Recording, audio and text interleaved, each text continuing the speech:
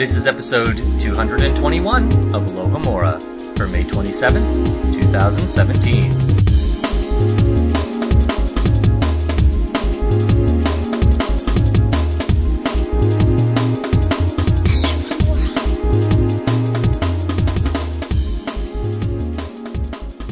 Welcome back, listeners, to another episode of Alohomora, MuggleNet.com's every so once in a while global reread of the Harry Potter series. At least we are on this episode. I'm Michael Harley.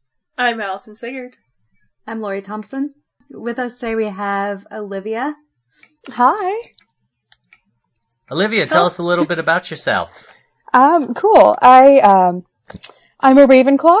I'm at Overmorny. I'm a Horned Serpent. Those are good houses. I live in Cincinnati, Ohio, and yeah.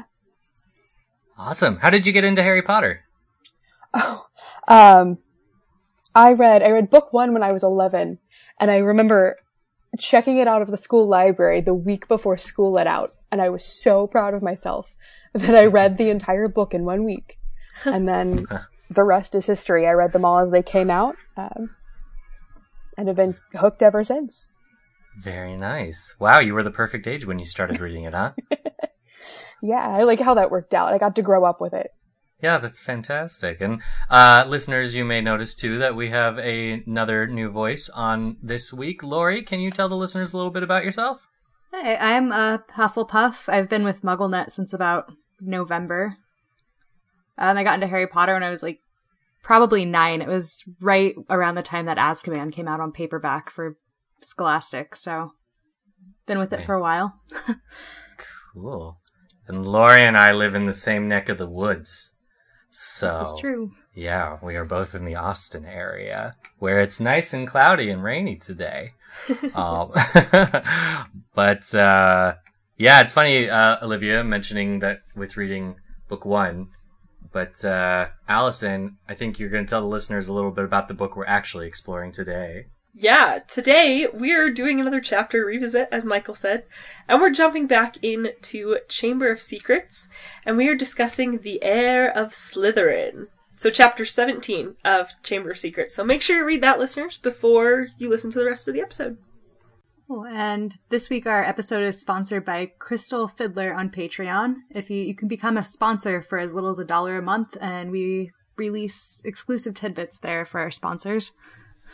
So thank you, Crystal. Yay! We appreciate your assistance. We appreciate your help. It's because of people like Crystal and other sponsors, all of our Patreon sponsors, that we can continue to do episodes like these on Alohomora, like chapter revisits, which you guys were thrilled about. And we've seen some pretty good reception for that from the first one we did with Diagon Alley. So we're going to give it another shot here and see how this goes.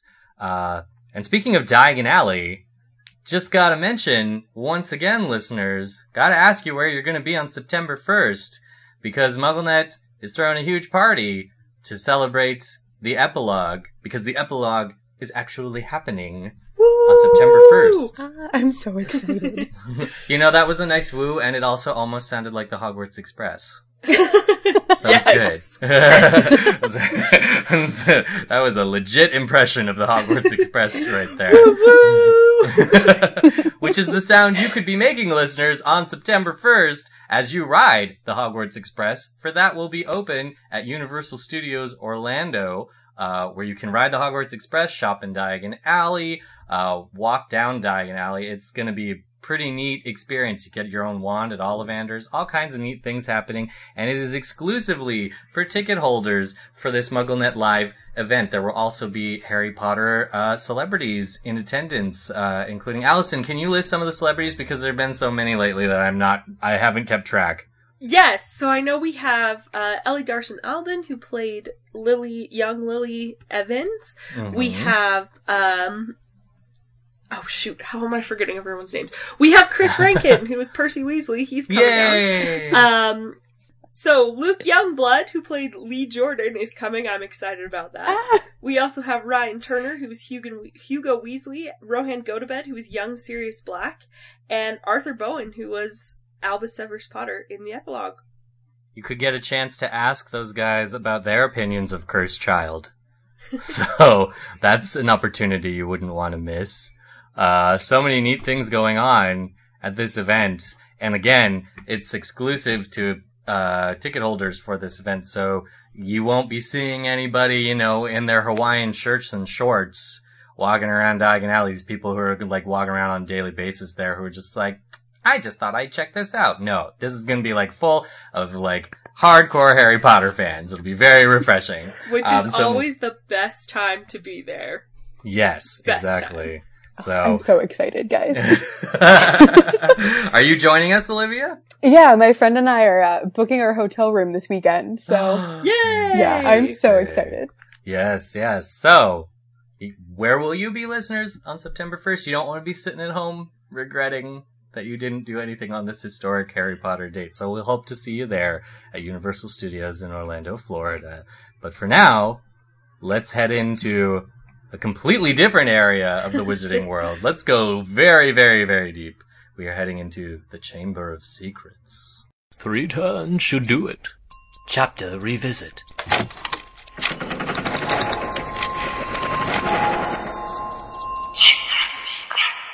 Chapter 17. Speak to me, Slytherin. The heir of Slytherin. Kill him. Harry enters the fabled Chamber of Secrets to find Ginny nearly dead, and Tom Riddle present, having somehow escaped the confines of his diary. Riddle soon reveals his true identity, with the earliest of Rowling's trademark anagrams, Voldemort. Boasting of his Slytherin ancestry and his determination to destroy Harry, Riddle sets Salazar's own basilisk on Harry. With the aid of Fawkes, the Sorting Hat, Gryffindor's sword, and the basilisk's own fangs, Harry defeats the monster and destroys Riddle's diary. As Ginny recovers, she, Harry, Ron, and a severely addled Gilderoy Lockhart hitch a ride on Fawkes's tail feathers back to the girls' bathroom. When you summarize it that way, this is a pretty weird chapter. Yeah. I forgot how much happens in this. Like, it is like the chapter everything happens in this book, I feel like. This is but really rereading it. Core chapter, right? Yeah. Which is funny because I think after our reread, and even during our reread, I heard a lot of people say that Chamber of Secrets is kind of low on their list of the books, if not their least favorite. How does everybody, knowing that this is so important, how does everybody feel about Chamber of Secrets in general here? For me, as a kid, I know it was definitely my least favorite, and I was kind of bummed because coming off reading the first one, which I just read super fast, but then I did a reread recently, and as an adult, I like it a lot more. I don't know if that's because I have the hindsight of knowing how much is dropped in this one, or if it's just the kids being annoying makes sense for why they annoyed me the first time through, where as a kid, I was like, no, you guys aren't being smart. It bothered me a lot more. So. Yeah, the Hogwarts students aren't at their best in this particular book, are they? Yeah. Olivia, go ahead. They're so cute. They're so young. But this one was my favorite for years because it felt like there was a really good mystery that I needed to solve. And it ended in something kind of like weird and scary, and that was right up my alley as a kid. Mm-hmm. Yeah, I think more so than, because Sorcerer's Stone has a mystery. It's, of course, the mystery of who is Nicholas Flamel and who's actually going after the Sorcerer's Stone, and you get a little bait and switch at the end. But I would say probably the people highlight Chamber of Secrets as being the bigger mystery of the series, and I kind of feel that's because there are a lot more intricate pieces that we're dealing with in this one. This one actually ends up kind of being a whodunit. Yeah. And, of course, the solution is pretty shocking, and we get the classic villain reveal, really long monologue of what happened. And there are a lot of details about how it went down. So I think that maybe is what makes this more of an involved mystery than Sorcerer's Stone. Yeah, I think this one's interesting because there's a lot of, it's never really been my favorite. I think just because I love Prisoner so much, I'm always like, get to Prisoner. But there's a lot. Also, I don't like spiders or snakes, and those are big things in this book. And so there's there's a lot, though, that becomes so important to the foundation of this as a bigger epic story. I just finished rereading, I'm finally reading my illustrated editions, and I just finished Sorcerer's Stone today, and it's funny to me that one, a lot of the deeper things, the deeper layers we start getting, we don't get a lot of them in Sorcerer's Stone at all. A lot of them start coming in Chamber. I mean, this idea of Tom Riddle, Voldemort having a background. We start getting Horcruxes. We get a lot more about Dumbledore. We get a lot more about, I mean, Ginny shows up for the first time, really. There's a lot more layering that starts happening in this book that I think is what makes the series so epic. Yeah, absolutely. I think once you get, especially when you get to Deathly Hallows, you know, there aren't that many references to Sorcerer's Stone in Hallows. A lot of the references are pointing more to Chamber of Secrets, and Half-Blood Prince has an intense connection with Chamber of Secrets. So yeah, I think maybe that's where that kind of initial love for Chamber of Secrets came from for the fandom, but then, like you said, Allison, Prisoner of Azkaban happened. Yeah. And suddenly everybody had a new favorite. I mean, personally for me, yeah, Chamber of Secrets I thought was really great, but I started reading Harry Potter at the time that the first 3 books were out. So while I really enjoyed Chamber of Secrets, Prisoner, you know, it was not at the top of my list for a long period of time because I went straight to Prisoner after that. But I did enjoy it for what it was, and I will say, to throw it a bone, it's the best of the computer games. so there's something. Yeah, I've just started playing through the PS2 game, and I've been trying to get my husband to play it. He's not a Harry Potter fan, but he's been enjoying it regardless, just because it's a good game on its own. Yeah, Chamber of Secrets is one of the best. I feel like Chamber of Secrets is structured well as a game because it has such a good mystery that kind of loans itself to turning into a game.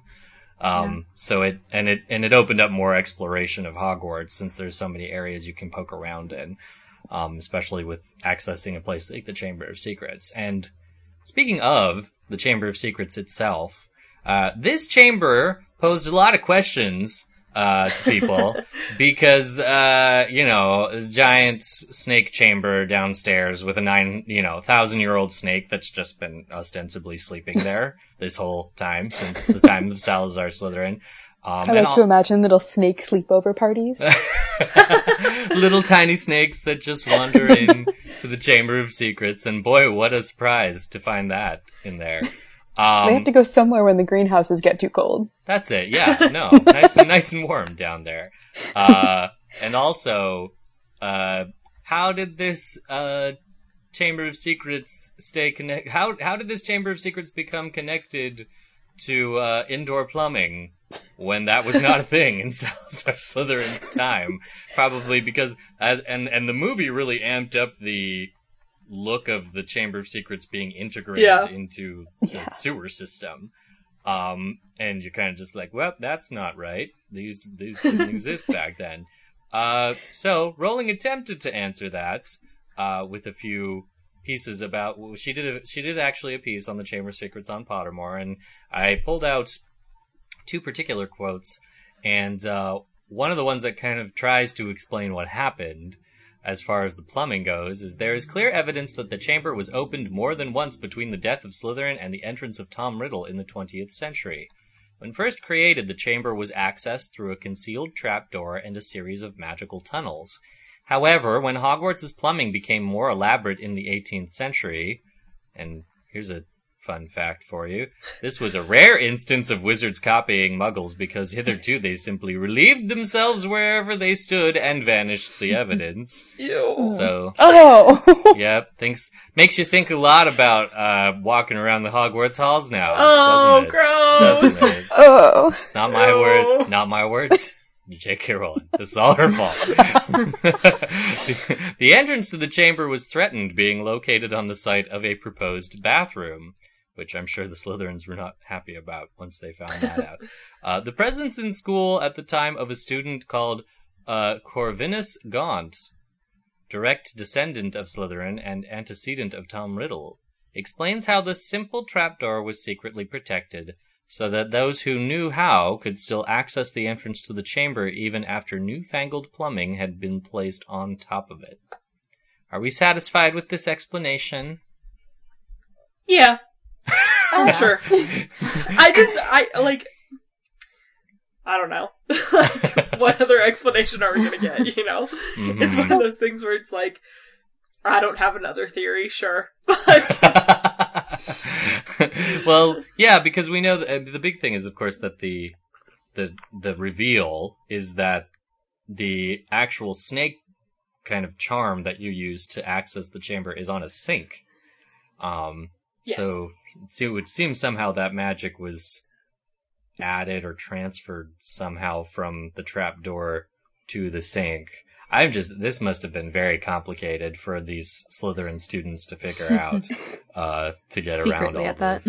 Yeah. Yeah, right. Well, it wasn't necessarily all of the Slytherins, right? It was just, basically it sounds like just the Gaunt family, were the ones Corvinus dealing with this. Would be the main one, it looks like, who was head of this. Maybe he was an expert in Muggle plumbing.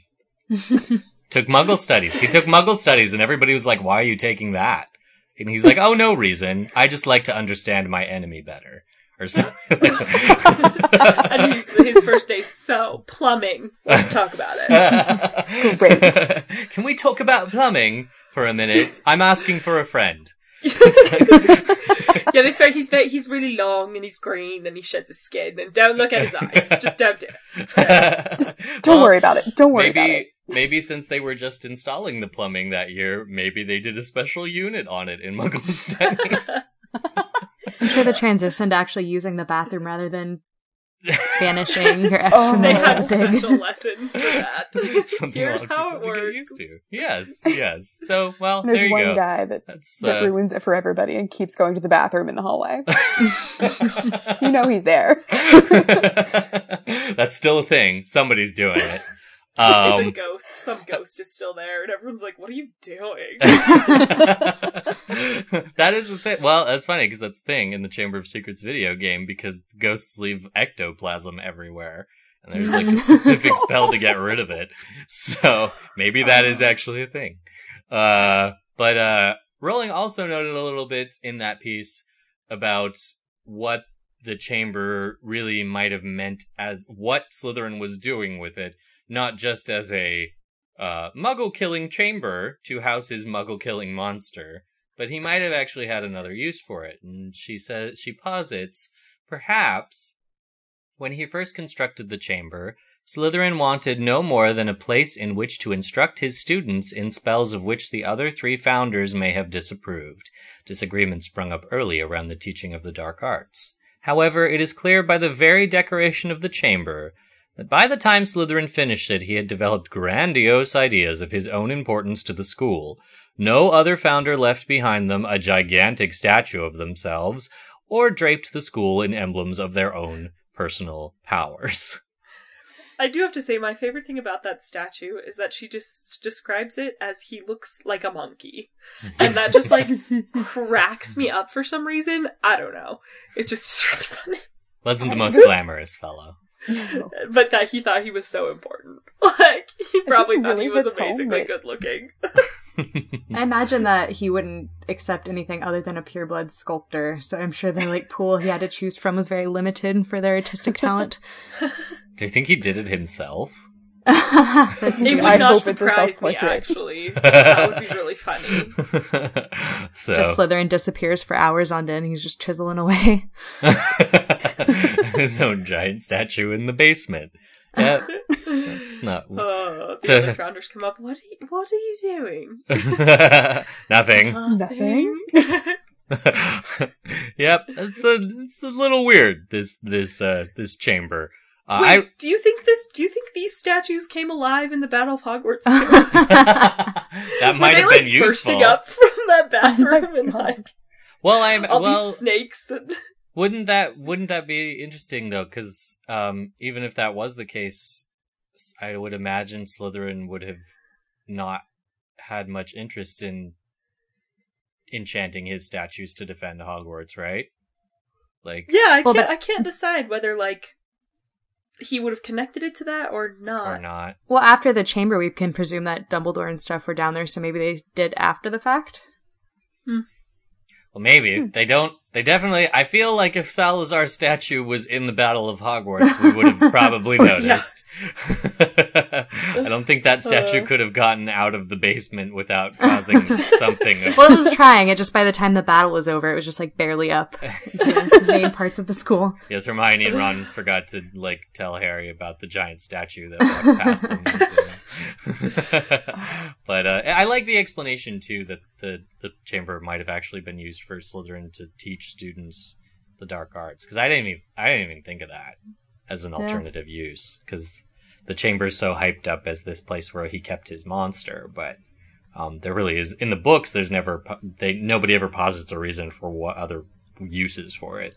And it does seem to have been a pretty nice, large, fancy chamber to just put your evil snake in. So, and interestingly, on episode, so listeners, the first time this chapter was talked about on Alohomora was all the way back on episode 18. Back when we were actually doing, and this was before Allison and I were on, but this was actually when they were doing chapter discussions where they were meshing two chapters actually into one show. So this chapter was very lightly discussed alongside the following chapter, the next chapter, Dobby's Reward. And in that discussion, as far as the chamber goes, there was a discussion about what might the secrets of the other founders been, if they had any that they loaned to the school. Because of course we know, especially from this chapter, that Gryffindor had a little secret up his hat. But do you think maybe Rowena or Helga left something that we're unaware of in the school? Well, there's the suggestion that the Room of Requirement was somebody's. That's been a theory that's been pandered around for a while. Yeah, and I know in episode 18, you guys had talked about it being Gryffindor's. Mm-hmm. Which is funny because I feel like, and then there was a big discussion in episode 18 of like, is there too much Gryffindor in the school? I think I've heard it suggested it was Hufflepuff's too, though. What's the argument for that? I think just like that she would be the one most likely trying to help students, like as individuals, and kind of that catch-all nature. Mm-hmm. Yeah. Well, and also, if it seems like there's too much Gryffindor stuff, we see most of Hogwarts through Harry's perspective, so we just wouldn't necessarily be as aware as the other house's influences, maybe. Mm-hmm. That's fair, but I like the way that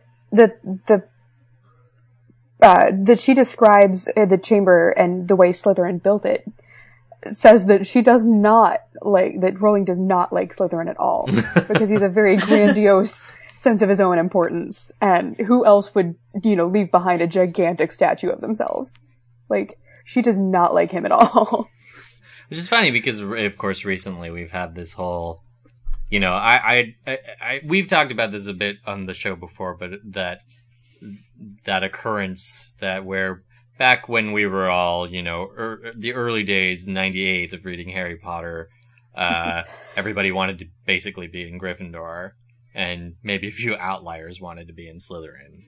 And now it's kind of like flip-flopped, and a lot of people are like, yeah, Hufflepuff and Ravenclaw, and there's like a lot of repairs being done on Rowling's part for Slytherin, with one of the major ones being, as far as Salazar himself is concerned, his wand is what sprouted a tree with healing properties on the grounds of Ilvermorny, and his wand also ended up in the possession of his old Sayer, the founder of Ilvermorny.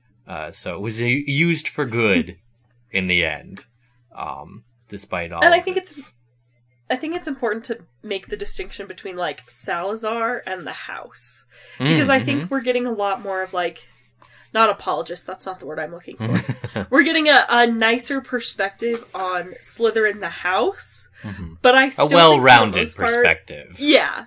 But I still think for the most part, like, Salazar the person, I agree, I don't think she likes him very much, and I don't think we're supposed to like him either. He's kind of a jerk from everything we've heard about him, so... Yeah, he doesn't come off too well. I feel like that inherently taints the way we're going to feel about Slytherin House, though. Yeah, that's true. Well, that's a shadow, I guess, that that's part of their journey through the series, is that's a shadow that they have to actively work to step out of. And I know, of course, we've talked in Deathly Hallows about how they finally do it, and it's a moment that nobody remembers. So, especially because it's not in the movie. But yeah, that moment when the Slytherins come back and join the fight. But yeah, the chamber isn't really making them look good, and one of the reasons it's not is because it has a giant death snake in it. So, wow, you're making this chamber sound so much more metal than it's funny. Reading this chapter, like, again, I haven't read Chamber of Secrets in a while, and my roommates and I are just starting a reread of it. And it was funny, Allison, like you said about how you love to rush through it to get to Prisoner, because when I started reading, the first chapter is just summary. Yeah. And at one point, Leandra was just like, skip, Prisoner of Azkaban. I was like, no, we have to do this. This is a really important one. We have to read it. But getting to rereading just this chapter, and I have to say, it is very strange. Like, reading Diagon Alley out of context was not weird to me.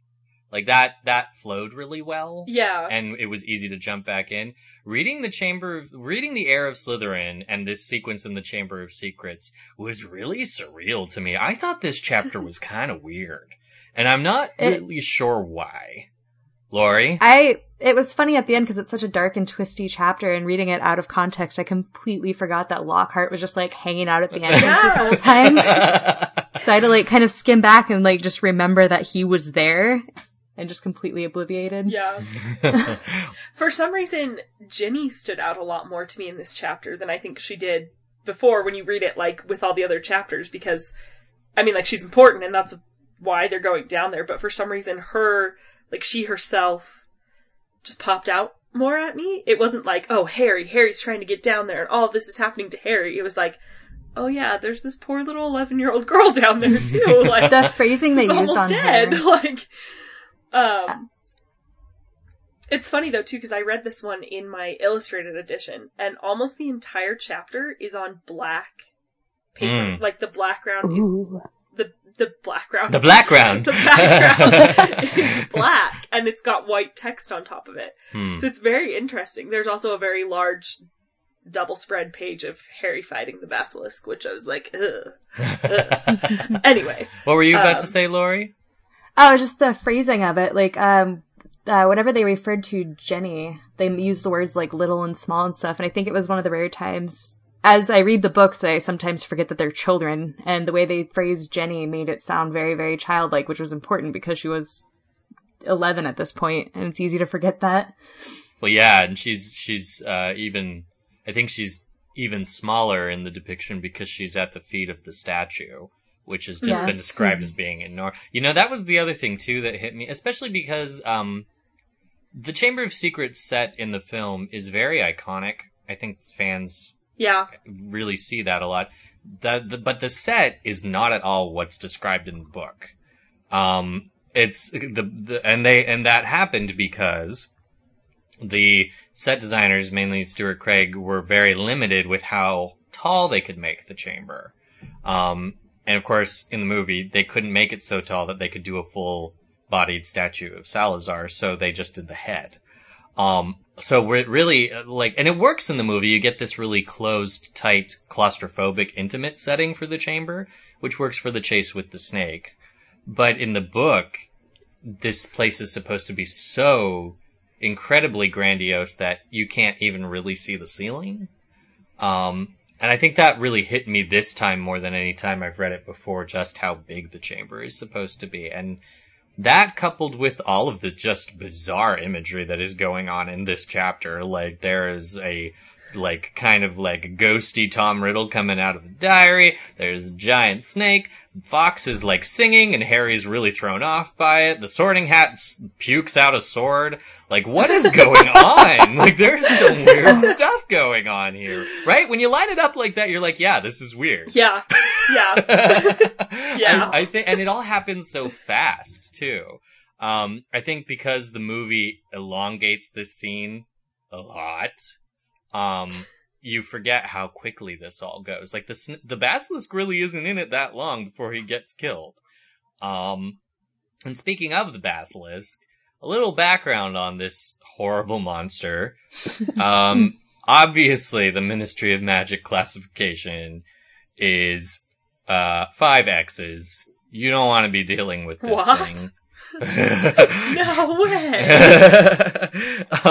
It is the basilisk's first records appear in ancient Greece. The basilisk was created by an unpleasant fellow named Herpo the Fowl, who was an ancient Greek, and he created it by hatching a chicken's egg beneath a toad, and that's how you get a basilisk. So who wants to test that? Who thought of that? Who was Really? Anybody that doesn't have even access? I don't understand who thought of that. That just doesn't make sense. I just imagine him trying hatching an egg under a rabbit and under a cat and just keep on until he gets to the toad that finally works. He just keeps hatching weird things. The funny thing goodness. is that this is actually very Jurassic Park-esque, and not in the way that it's created, but in the things that's used to create it, because chickens are actually the last living descendants of the T-Rex, and of course there is this association with reptilian imagery for dinosaurs, when really they were actually more closely related to birds. So it's funny, you've got kind of the two things combined to make, and in the movie, I always thought the basilisk looked more like a legless, armless dinosaur than it looked like a snake. Yeah. So they kind of went more with that. But basically he made a dinosaur snake. Ooh, sorry, I just found something, because I knew basilisks aren't necessarily unique to Harry Potter. No, they're kind of a big thing in mythology, but, so I went to go look it up because I couldn't remember particulars outside of Harry Potter, and it says its weakness is in the odor of the weasel, which according to Pliny was thrown to the basilisk's hole, recognizable because some of the surrounding shrubs and grass had been scorched by its presence. And Ginny's there! Yep. I did not know that. That was so cool. That's what really happened. Ginny killed the basilisk.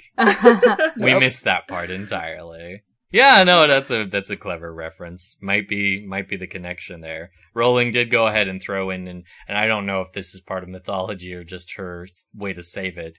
But Herpa the Fowl's basilisk is believed to have lived for close on 900 years. Oh, how convenient. You can just store these things in the basement for 1,000 years and it's fine. There is also a very amusing, and if you're reading the latest version of Fantastic Beasts and Where to Find Them, you will not see this note because Harry and Ron and Hermione's notes have been excluded from that edition. But in the older editions, as Newt writes, however, since basilisks are uncontrollable except by parcel mouths, they are as dangerous to most dark wizards as to anybody else, and there have been no recorded sightings of basilisks in Britain for at least 400 years. To which Harry snarkily writes, that's what you think. So, Oh my god. So basilisks aren't a frequent thing to see around, for obvious reasons. There's another important magical creature wandering around in this chapter, and that's Fawkes, the Phoenix. We've talked a lot about Phoenixes. I feel we don't necessarily need to elaborate on them here, but I think what's more interesting about Phoenixes, there's some interesting points that come up about Fawkes' character, and probably one of the ones that I kind of can't get over, and I was hoping maybe you ladies can share your feelings on this, but for all of Riddle's smarts, how did he not remember that that Phoenix's cry healing tears? Because what makes it more egregious for me is not only does he tries to brush it off and play cool when he's just like, I forgot, damn it. But like, he lets it go on for a long time, to the point where he's just like, oh, look, it's crying because you're dying. And then he just goes, shoo, shoo, shoo, go away, bird. I think it's an interesting look at Voldemort's weakness, which we get a lot more in Half-Blood and in Deathly Hallows. If he forgets about healing kinds of things. He forgets about good magic. To kind of sum it up, I mean, he forgets about love magic and blood magic, and he forgets about phoenix tears, and it's like he doesn't care enough about these things to understand, to remember them, and to like look at them as being worthy of understanding, which is stupid on his part because it's all the things that like undoes everything he tries to do. But which you'd think he'd be smart enough to be like, what's gonna undo this? It's something like this. But anyway, whatever. So I think that's where I think it comes from, and I think that's an interesting early look at the complexity of Voldemort. He's not just this, like, cartoon villain he kind of was in Sorcerer's Stone anymore. He has weaknesses. He has this flaw. And it's going to end up being the kind of flaw that Harry has to exploit to win. Yeah, it is. It's, to be fair, in the writing, it's somewhat set up. On page 317 of the American edition, when Harry reveals to Riddle, because Riddle questions him about how he survived Voldemort killing him, and Harry tells him, well, my mother died to protect me, and Riddle says, so, your mother died to save you. Yes, that's a powerful counter-charm. I can see now. There is nothing special about you, after all. And he does very quickly wave off that aspect of Harry surviving because of love. So I suppose that does foreshadow his ignorance, but at the same time, considering that Fantastic Beasts is like a standard text, I just kind of feel like if you asked a student, like, what's so special about phoenixes at Hogwarts, they'd be like, well, their tears have healing properties. And be like, I know that. Tom Riddle didn't, and that was his downfall. I wonder, too, I think the movie tries to make up for that a little bit, because Fox only cries, like, 2 tears in the movie. Yes. So, like... He cries a single manly tear. A single man tear drips down his face. So I wonder if... Because I don't think the book says how much he cries. So, I mean, I guess there's some room for that. If it's, like, 2 tears, and then he's like, oh, crap, that's right. And then he, like, remembers. I don't know. That's what I was saying, because he does give... Like, Riddle gives Fox a pretty long amount of time to cry on Harry in the book. What were you going to say, Olivia? Well, I think that's one of the interesting things, is that this is a scene that Joe chose to give us a little more time with, as opposed to when Harry kills the basilisk, and it's just pop with a sword and we're done. And I think it's an interesting play on the things that she values and that she wants her readers to value. Yeah, that's an interesting way to look at it. Yeah, I mean... Yeah, there's definitely, the combat is so quick in the book, and yeah, absolutely, this is much more, this probably gets like almost a full page or so of the crying. Yeah.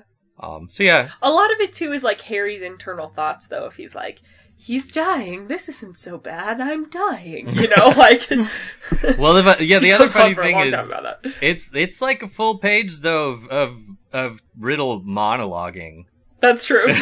Epic villain monologues. Yeah, villain. Yeah, it's the Incredibles rule. You shouldn't have monologued. Yeah, he said. Let's see. From the beginning, he said by the time, like once Fox lays his head on Harry, I'll just read Riddle's dialogue from that point. You're dead, Harry Potter. Dead. Even Dumbledore's bird knows it. Do you see what he's doing, Potter? He's crying. I'm going to sit here and watch you die, Harry Potter. Take your time. I'm in no hurry. So ends the famous Harry Potter. Alone in the Chamber of Secrets, Harry, I'd be like, forsaken by his friends, defeated at last by the Dark Lord he so unwisely challenged. You'll be back with your dear mudblood mother soon, Harry. She bought you 12 years of borrowed time. But Lord Voldemort got you in the end, as you knew he must. And it's all through that before he goes, get away, bird! So... I love how if I was Harry, I'd be like, can I just die? Just right now. Leave me alone already. Done.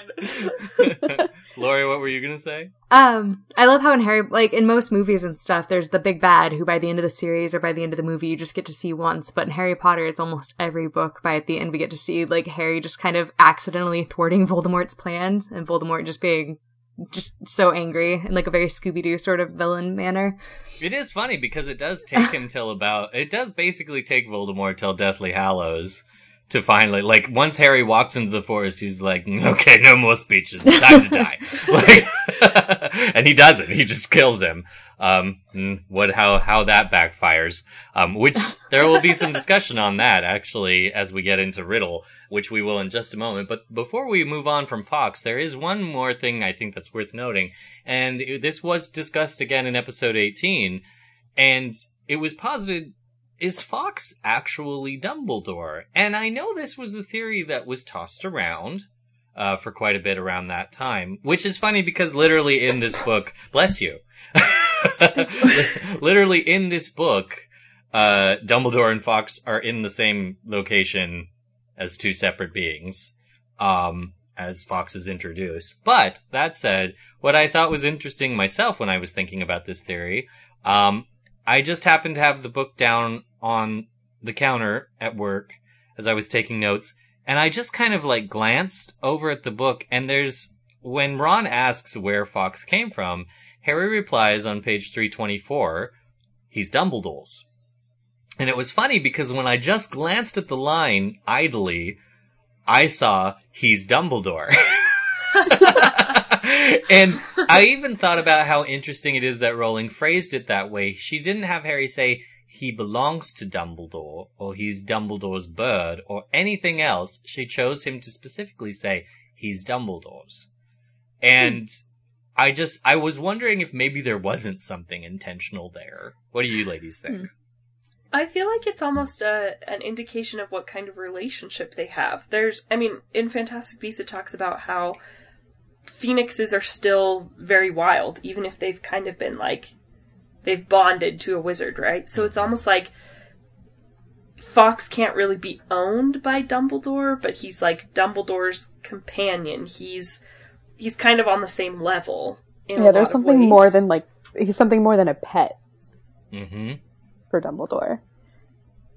Yeah, it's interesting because Rowling has confirmed through Pottermore on a piece about familiars that concept doesn't necessarily apply in her world. But Dumbledore and Fawkes seem to be in many ways very akin to the demons of the Golden Compass, his Dark Materials trilogy.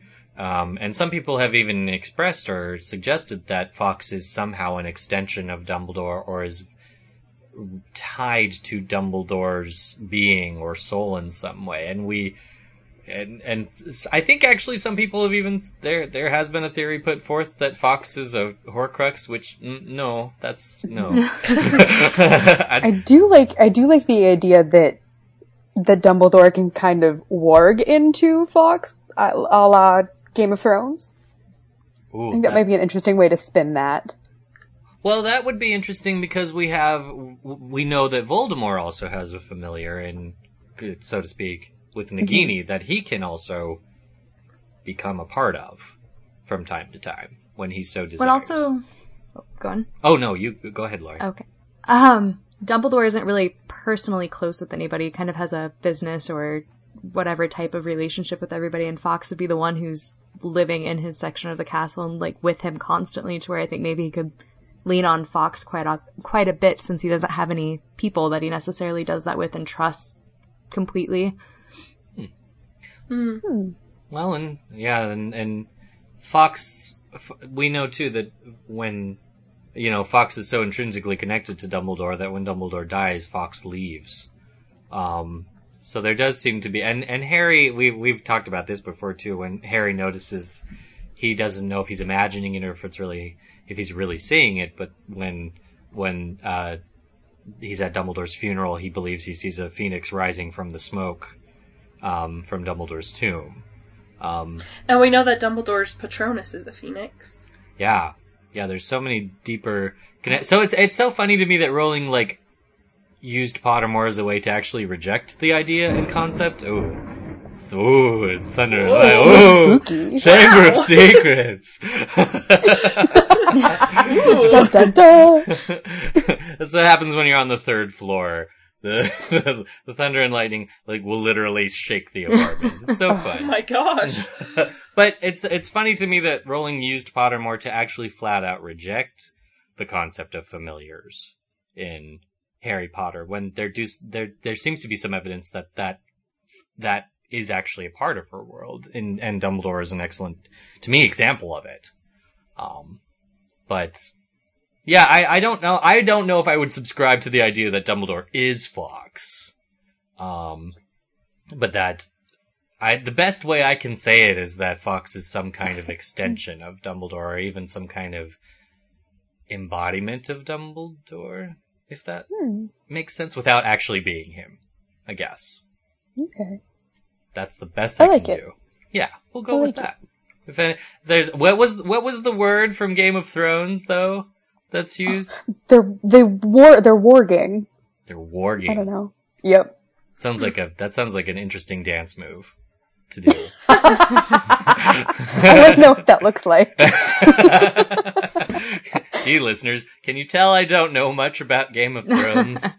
Just off. You should really fix that. Yes, I really should. I'm still in that stage where I'm like, do I read them first and then watch the TV show, or do I watch the TV show? I'm gonna have that debate probably till I die. Is what, tough what's choice. gonna happen. Tough choice. But now that we've kind of explored Fox and the Basilisk and some of these creatures that are down here in the Chamber of Secrets. Wait! I have one more thing. Oh yes, please. One thing that I noticed on this, on this read through of this chapter, is that Fox feels a lot like Chekhov's gun. We're introduced to Fox early on in the book, and then comes back in Act 3. And the rule is that you introduce the gun in Act 1, and you have to fire it by the end of Act 3. And that's what this feels like, and I felt like that stuck out very, very much to me this time. And I don't know if it's because I was just paying so much closer attention than I typically do when I read these, but I felt like it was very heavy-handed on Joe's part, and she doesn't usually do that. It's funny you say that, because I pretty distinctly recall in our discussions of Cursed Child, and feeling the discussion that certain elements felt a little hackneyed, that Allison specifically said, do y'all remember Fox in Chamber of Secrets just solving all the problems? And he's a little Deus Ex Machina. Yep. It does feel very, very Deus Ex Machina. Yep. He literally swoops in to save the day. And really, more than I realized before, he pretty much does most of the combat with the Basilisk. Harry just stabs it, but, Fox is the one who's... Harry doesn't even have his eyes open half the time. Yeah, no, Fox actually takes the eyes out and kind of annoys the Basilisk to the point that it's distracted enough not to go after Harry. So yeah, I don't know how I feel about that, because that one's hard for me, and I feel like I need to reread Chamber of Secrets as a whole to decide how I feel about that, because there is such an intricate mystery being set up here. And I remember, and this is something we'll probably be talking about more with Riddle too, but I remember, when Fox showed up and did the work he did in this chapter, the first time I read it, I was like, oh my god, yes! I've totally forgot that Dumbledore listed out all of the features of a phoenix, one right after the other, and they're all becoming useful here. That still worked for me as a kid. And maybe that's part of the reason why these early books tend to not work for people as much as they grow older. Yeah, and I bet it's definitely a reflection of it still being a kid's story. Mm-hmm. Yeah, absolutely. Well, and I mean, when we look back on Sorcerer's Stone, it's like the Nicholas Flamel thing really isn't that big of a mystery. Harry just forgot that he read it on the card. Yeah. And really, the mystery isn't solved completely by reading the card. It's solved by Hermione being like, I have a book that answers all of these questions. And it's like, did you, and she like forgot that she had read that detail in the book. Cause she read the book. So it's kind of the similar thing where it's just like the solution was here the whole time in this convenient little gift box. And I feel maybe that's why Prisoner of Azkaban ends up being the book that people gravitate so much towards, because I feel like Azkaban doesn't do that as strongly. It's the first one in the series to not do that as bluntly, perhaps, as the first two. But Fox definitely, I think Fox more than anything has been, I think the thing that puts him over the top is he can carry heavy loads. Oh my god. Like, why? That was the one that did it for me. Why can he carry? And to be fair, historically, phoenixes are somewhat closely tied to, in Russian mythology, phoenixes have a different name, the Firebird. And the Firebird can also can actually carry people on its back. So I'm wondering if that's where she kind of pulled that from. And listeners, if you know more about phoenixes in mythology, and perhaps if they have always carried heavy loads, which I would be interested to know. But I'm wondering if she might have pulled it from the Firebird mythology as well to use that. But yes, there's definitely an element of convenience here. But it's all made up for with Tom Riddle, right? It's fine. It's fine. Because we have a much larger mystery going on here with Mr. Tom Marvolo Riddle.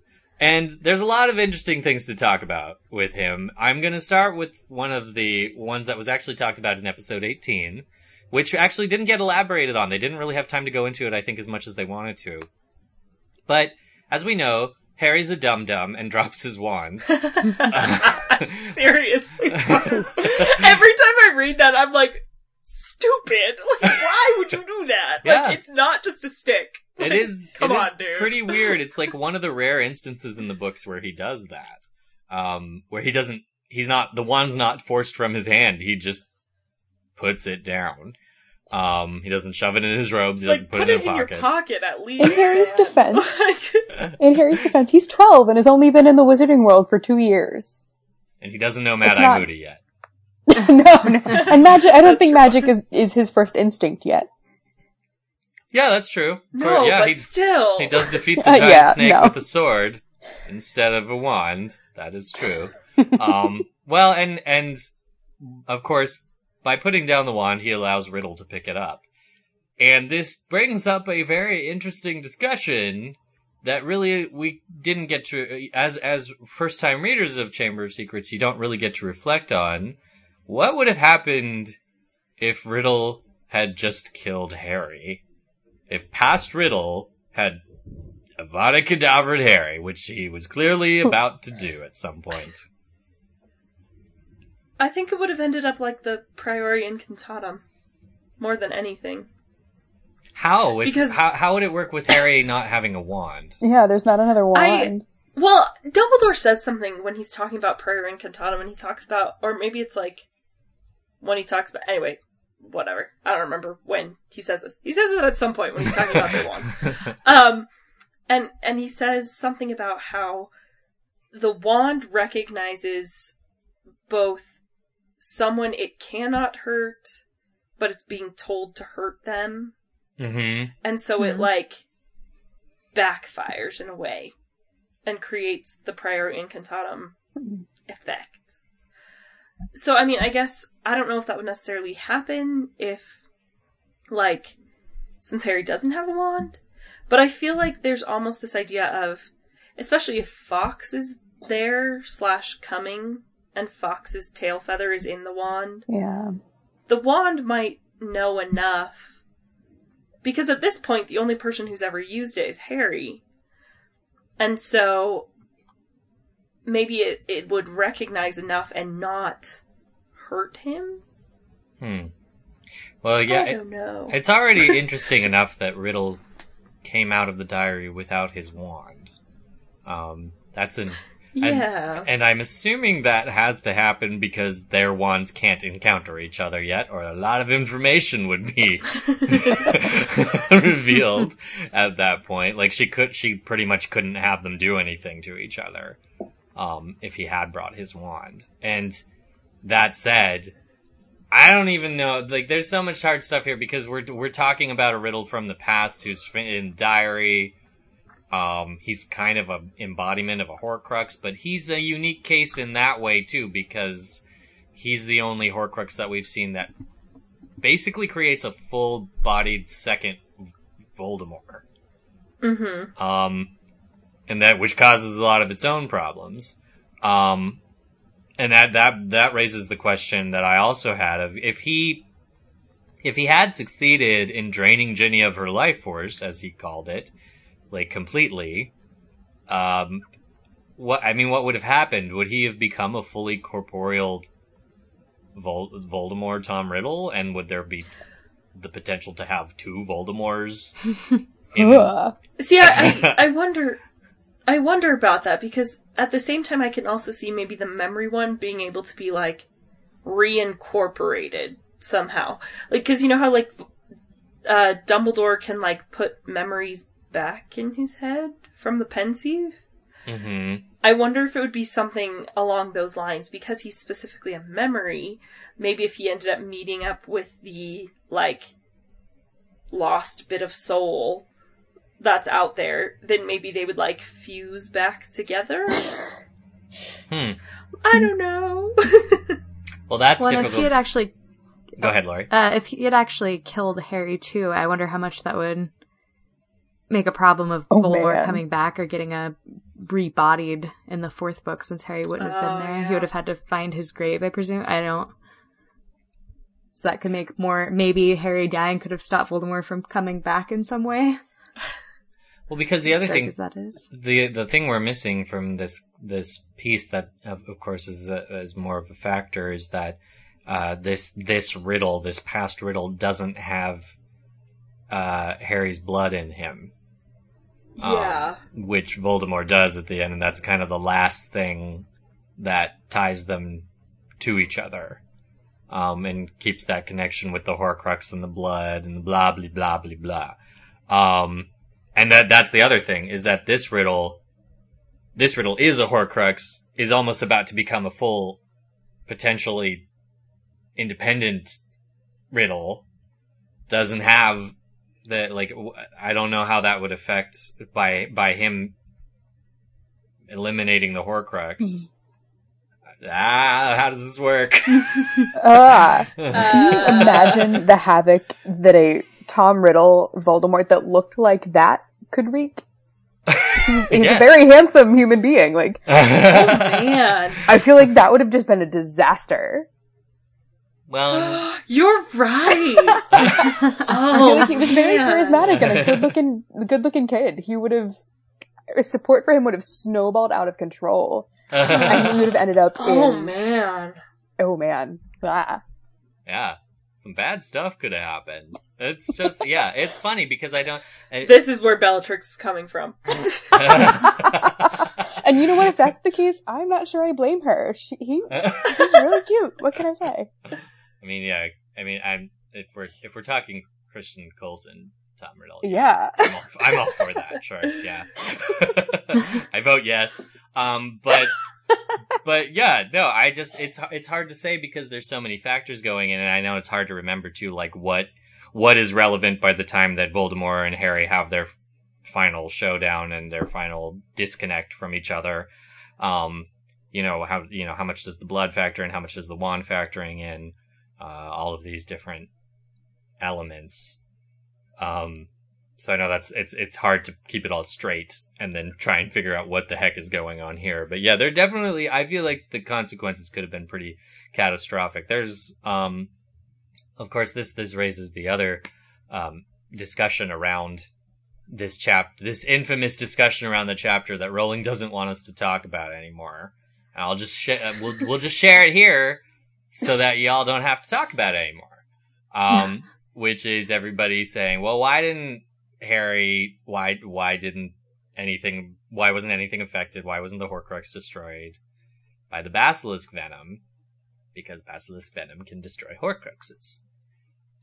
And as Rowling said, and as the Deathly Hallows and Half-Blood Prince made very clear, because she put a line in to make us not talk about it.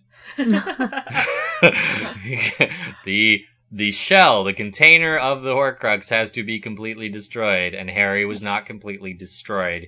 He was damaged. He was not damaged beyond repair. He was still repairable, as evidenced by Fawkes bringing him back to life. Nice save, Rowling, on that one. Thank goodness for Deus Ex Machina Fawkes. But that's how. Yep, that solves that problem.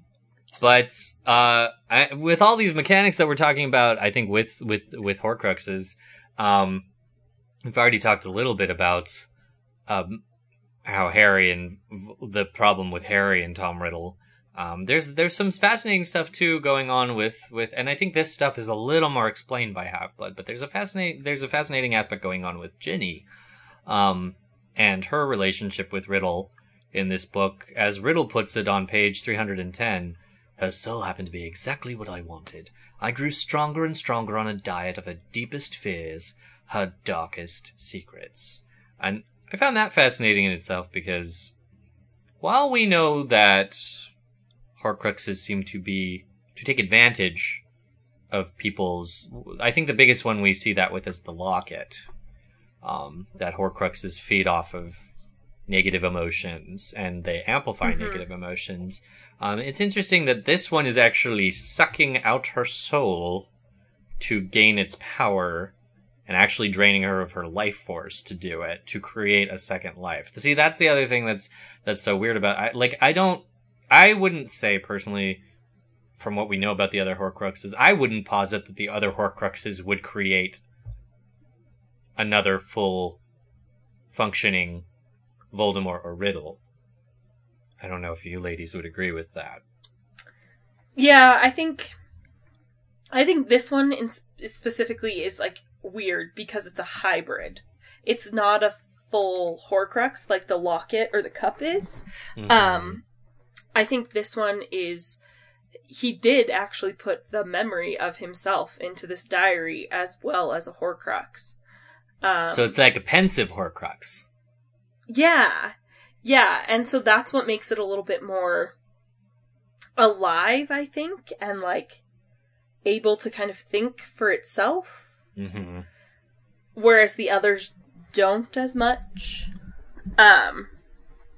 Yeah, and that's what's the weird thing here, but it needs that like emotional intimacy to thrive in a kind of way, which I think we see the other Horcruxes using closeness, like physical closeness, as a weapon.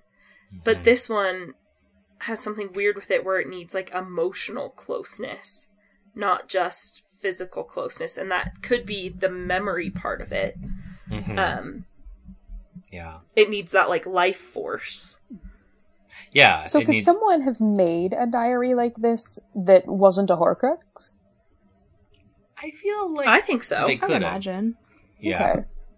Yeah, I think like what Allison was saying, and I think like what I assumed as a first-time reader of the series was that this is magic that you could replicate without the Horcrux, because not knowing that it's a Horcrux, if you take that aspect out of it, yeah, Harry's just talking to a talking diary. That's a pretty typical magic thing, right? Yeah, it's fine. No big deal. Yeah, it's fine. Well, if this was one of the first Horcruxes too, it'd be the one that probably took the most out of him and took the most from him directly to create, because by the time he makes all of them, he's been doing it a few times, so it's less of a deal. And at this one, he'd been studying the Horcruxes and all of that for quite a while, so it was kind of the moment of glory that he could finally do the thing. That's an excellent boost for the theory that for the pie theory with Horcruxes, that it's like you get a certain percentage and it gets smaller and smaller as you go. And that would definitely make sense, because it's funny when we all talk about the cup, everybody's like, what does the cup do? Nothing. Like, it's the evil cup. It doesn't really do, it doesn't like talk to you or anything. And of course the movie, the cup is more of a trophy than anything. Yeah. I always felt like. Yeah. We never see in the book that the cup actually takes any action, unlike in the movie, of course, where it has its whole... It's the Spidey sense. Yes, it has little, and it has like little watery Chamber of Secrets, blah. But yeah, that's something else entirely. But there was another, who put down this fascinating question about Dementors? Oh, that was me. Please put this forward to the group. So if Riddle's diary is sucking Ginny's soul out of her, that seems to be similar to what the Dementors do. So what would have happened if he had sucked her soul out entirely? Would she have become whatever happens after you've had the Dementor's kiss? I think it's a little bit different, because I feel like the Dementors, it's involuntary. So we know that if you get the Dementor's kiss, you're still alive, but you have no sense of self. Whereas I feel like the diary, you pour in your sense of self and everything that like makes you, which is why she's gonna die. I think it. How do I put this? It's making sense in my head. No, this makes what you're saying makes sense. Yeah, like there's that concept of, is it Greek or Latin or something, that like the soul, the animus, like I don't remember. You know, like there's like that sense of like your life force, and I feel like that's almost more of what we're talking about here. Mm-hmm. Riddle interchangeably uses soul and life force when he's talking about Ginny and what's happening to her. So I feel like she loses her sense of self because she has these moments where she doesn't know what she's been doing, and Riddle is actually taking her over. But it's almost like more than what a Dementor does, you know? Mm-hmm. Like a Dementor will leave you alive, but it'll take everything that makes you you, whereas this is gonna take what makes you you, and it'll kill you. Just a little bit more, just a little bit extra, right there. Really bad. I wonder if Riddle was inspired by Dementors when he was coming up with this, if there's anything with that, or if there's... We've talked, too, about Dementors' relationships with Horcruxes. And of course, that idea that could a Dementor destroy a Horcrux. What if... Well, I'm sure if he was learning about all of these, like, deep things, it had to come up at some point. And he does seem to get along with Dementors quite well. He does. Yes, that's true. He does strike a few deals with them. That's a thing. Well... What a creep. And... we've talked a little bit already about how this works with the mechanics of Horcruxes, and then specifically in relation to Harry, Rowling is... This is, again, why it's so funny that Chamber of Secrets is kind of left behind in the fandom. Because Rowling is working really hard in this book to drop hints for future books. And especially one of the great moments that gets a little lost, but I think it's compounded upon by the whole theme of Chamber of Secrets, with Harry questioning his self-identity. But it comes to a head here when Riddle says on page 317, "There's strange likenesses between us after all. Even you must have noticed. Both half-bloods, orphans, raised by muggles. Probably the only two pathsome owls to come to Hogwarts since the great Slytherin himself. We even look something alike." And I thought that was a really interesting line, because that's not a line that people really latch on to, is their physical similarities. And of course, the movie was like, yep, no physical similarities. No. Not at all. And it's funny. They both have dark hair, whatever. I remember the funny thing about funny reference. Sometimes I find myself impressed by how much research Lego does whenever they depict Harry Potter. The Chamber of Secrets set, the first one that had Tom Riddle in it as just Tom Riddle, not as Voldemort. He has the same hairpiece as Harry. I feel like that was their way of referencing this line, but it's funny because I don't think we often think, because Harry, and then Riddle goes on to later ridicule Harry's physical appearance and actually try to distance himself from Harry by saying, like, how could you're like a scrawny, skinny little 12-year-old, how could you defeat Voldemort? And it's funny though. Well, we get so much too in Half-Blood about how handsome Tom Riddle is, and I feel like she never describes Harry like that. We never get the sense that Harry's particularly handsome, but she goes on and on about how everybody's in love with how hot Tom Riddle is. And we know. I think the thing that we see compared more between them in book 6 is more of their charm. And that Riddle kind of finds a way to act that charm. Harry genuinely is charming without meaning to be, much to his chagrin. But Riddle doesn't have that authentically. When he tries to be, it ends up really bad. Yes, and when he tries too hard, he can't do it. Riddle tries hard and he can do it, but he can't do it naturally. And they're compared more in that way. But it's funny that Tom actually brings up their similarity in physical appearance, because that's not really touched on a lot. But that whole little thing from Riddle is basically just you're a Horcrux. Here's the plot of the rest of the 5 books. Go. I think it's an interesting thing, because I noticed this line, and I noticed a line a little bit later where Harry specifically looks at that Tom Riddle, and he's like, this orphan boy who would go on to kill Harry's parents and so many other people.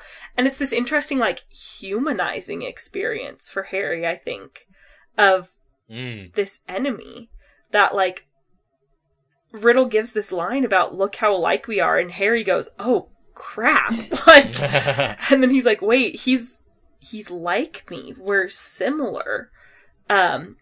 And it helps kind of humanize him a lot, which comes back in Half-Blood and in Deathly Hallows, where, that final battle, he specifically calls him Tom, and it almost calls back to this moment of, he's human, he's not just this scary apparition that he was in Sorcerer's Stone. Mm-hmm. Yeah, he was a kid who, was around Harry, he'd been Harry's age before. He'd had experiences like Harry.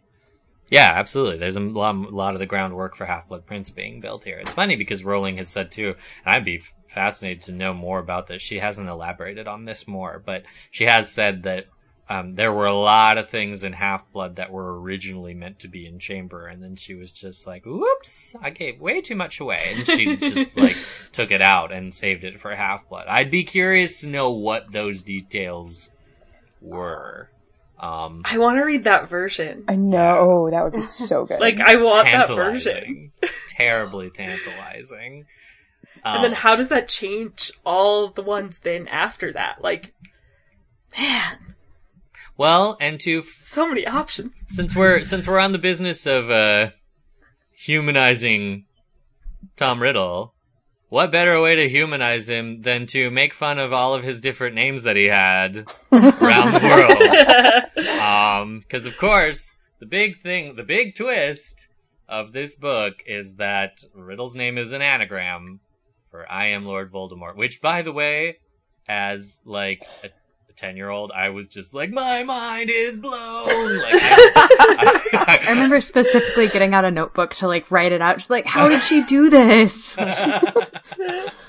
I always wonder if she came up she had to have come up with the name Tom Marvolo Riddle after she came up with Voldemort. So sure. I wonder how long it took her sitting there being what names are gonna work to make this spell out. And especially to come out with something like Marvolo. That's not That's not a word that I would have found out of an anagram. Especially with his first name being just Tom. Like, it's so normal to have that as a middle name. It's so normal. Yeah, it's very it's very cleverly done, and it's I think just the amazing thing about it is that you get from that there's still meaning in his real name that still ties into his made up name. You get with Marvolo, you get tied to malevolent.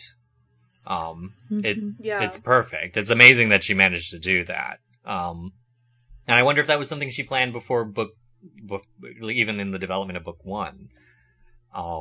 But of course, apparently, while she was thinking hard in English, she may not have been thinking too hard about other languages.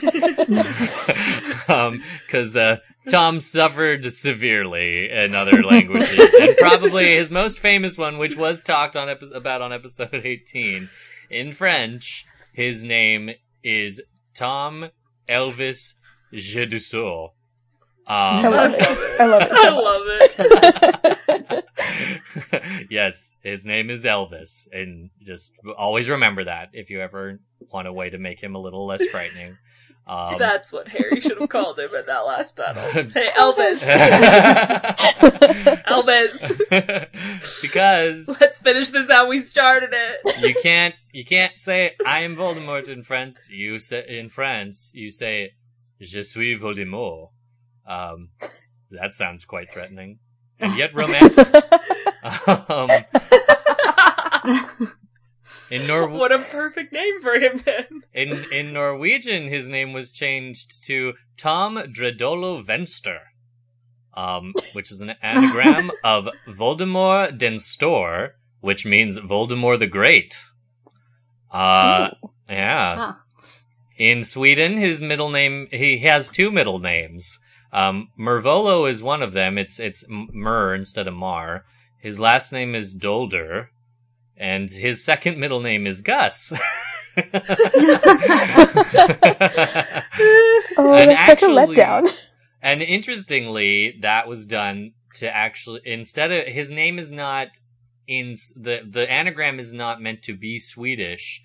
It's meant to be Latin for ego sum Lord Voldemort. Which I believe the Latin version, because there is a Latin translation, did not. I like this one actually. Yeah, did not necessarily. Where's the Latin translation? Where'd it go? It's the Latin version was Tom Musvox Rudel. Yes. Like RU, which is an anagram of Sum Dux Voldemort or I am Voldemort the Leader. Ooh. Which sounds quite threatening. Yeah. That's good. So he made out well in Latin, but not in like his Danish fake Swedish Latin. His Danish one is Romeo G. Detlev Jr. So he's the second one there again. So in Danish, it really makes sense to have Cursed Child happen. He's a Romeo. Romeo.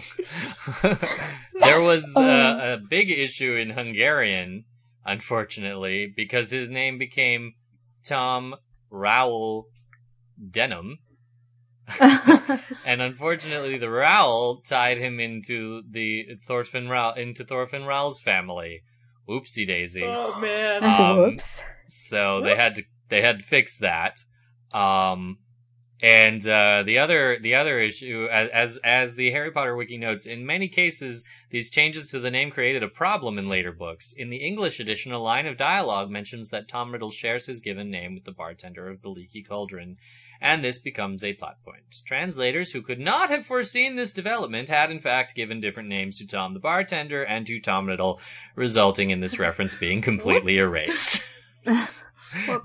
I also like the Arabic version. They were just like, we're not even going to deal with this. I just didn't even have him do the anagram. Easy enough. Don't even bother. Just write out, I am Lord Voldemort. Okay. So, listeners, if you want to explore that more, a great jumping off point is the Harry Potter wiki. They have a whole section on their page in Harry Potter in Translation where they discuss the issue of anagrams, and Riddle's name is probably one of the biggest issues that ever came up for the translations. So yeah, if you want some help taking Voldemort down a peg, Just go look at his foreign names. I thought it was also important to recheck our timeline, because this is something that we've gotten confused about a lot on Alohomora. Especially when we just bring up the Horcruxes and we're like, crap, we forgot to look at the timeline. It's important to remember, and Riddle basically gives away he helps give away the timeline. On page 312, he says, "It had taken me 5 whole years to find out everything I could about the Chamber of Secrets and discover the secret entrance." That helps us a little bit, because we know that Riddle began at Hogwarts in 1938. That was resolved. That question was confirmed by Rowling confirming that Hermione was nearly 12 when she started. You're not nearly 11. You have to be 11 or older to start at Hogwarts. And he turned 11 on December 31st, 1937. So he was too late to go in 1937. So he started in 1938. That would put him in his 5th year, which is in September 42 to June 43. So around that year, sometime in that year, he found the Chamber of Secrets. He'd been researching it up to that time, but he found it that year, and he became fully knowledgeable in the same year, and capable of creating a Horcrux by that time, because of course, poor Moaning Myrtle is his first victim, to create the diary. So, and he frames Hagrid for Myrtle's death on June 13th, 1943. There had been other incidents up to that point, but Myrtle is the big one, because she actually dies. The funny thing about that, I thought, is that Dumbledore is around all of this time, and I don't know, of course, the distinct disadvantage that Dumbledore has in all of this, as far as finding the chamber and any information on it, is that he does not speak Parseltongue. Dumbledore does a lot of things. Parseltongue is not one of his abilities. That said, do you think he ever actually maybe just thought to go to the girls' bathroom and ask Myrtle what happened to her? Because... No. Dumbledore Really, is why? brilliant, but common sense never seems to be the route that anybody in the wizarding world goes. It's probably one of the most common sense things to do, because it's not every day you get a Hogwarts student who dies and can give a moderate, at least half account of what happened to her. Of course she can't. I mean, maybe. Go ahead, Laura. She's pretty fond of Harry and stuff, so maybe Dumbledore had, and she just was Myrtle-y and just moaned and whined about having been dead rather than actually answer him. She did run off for a while, didn't she? She, was haunting all of Hornby. Maybe they're like, you're crazy. We're leaving you alone. That is true. She does haunt all of Hornby till she dies, and then she comes back to Hogwarts. So maybe, but Dumbledore was around during that time too, but I suppose by that time he's like, case closed. Nothing's happened for years. Move on. Goes into the Hogwarts cold case files. Which I'm sure there are many of, actually. All in Filch's office, right? Yes, all in Filch's office. The other interesting thing, of course, about this timeline is not only Riddle's interaction with Myrtle. This opens up the door to the realization that Riddle seemed to be very hyper aware of pretty much every student in Hogwarts, which must not have been easy to do as a Slytherin, but he also elaborates on something we've talked a lot about on Alohomora, and that's his knowledge of Hagrid and his relationship with Hagrid. And he says on page 311, It was my word against Hagrid's, Harry. Well, you can imagine how it looked to old Orlando Tippett.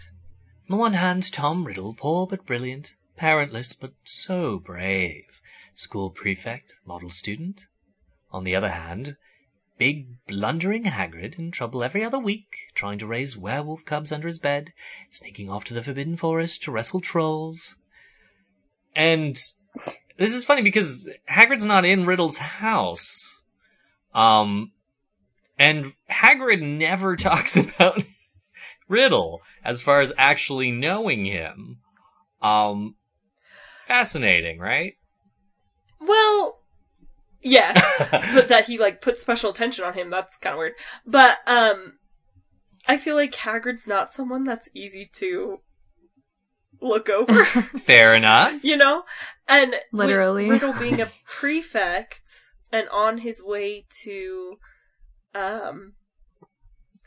being head boy, and we find out in Half-Blood Prince he kind of has a knack of just like finding out stuff about people that he shouldn't know. He's just kind of like, he's kind of nosy.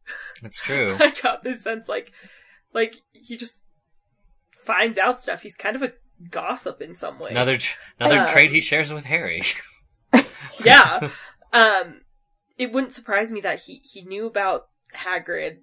At least he knew about the trouble Hagrid got in. Mm-hmm. And so when he was looking for someone to blame this on, why not someone who had a history of trouble? What were you going to say, Olivia?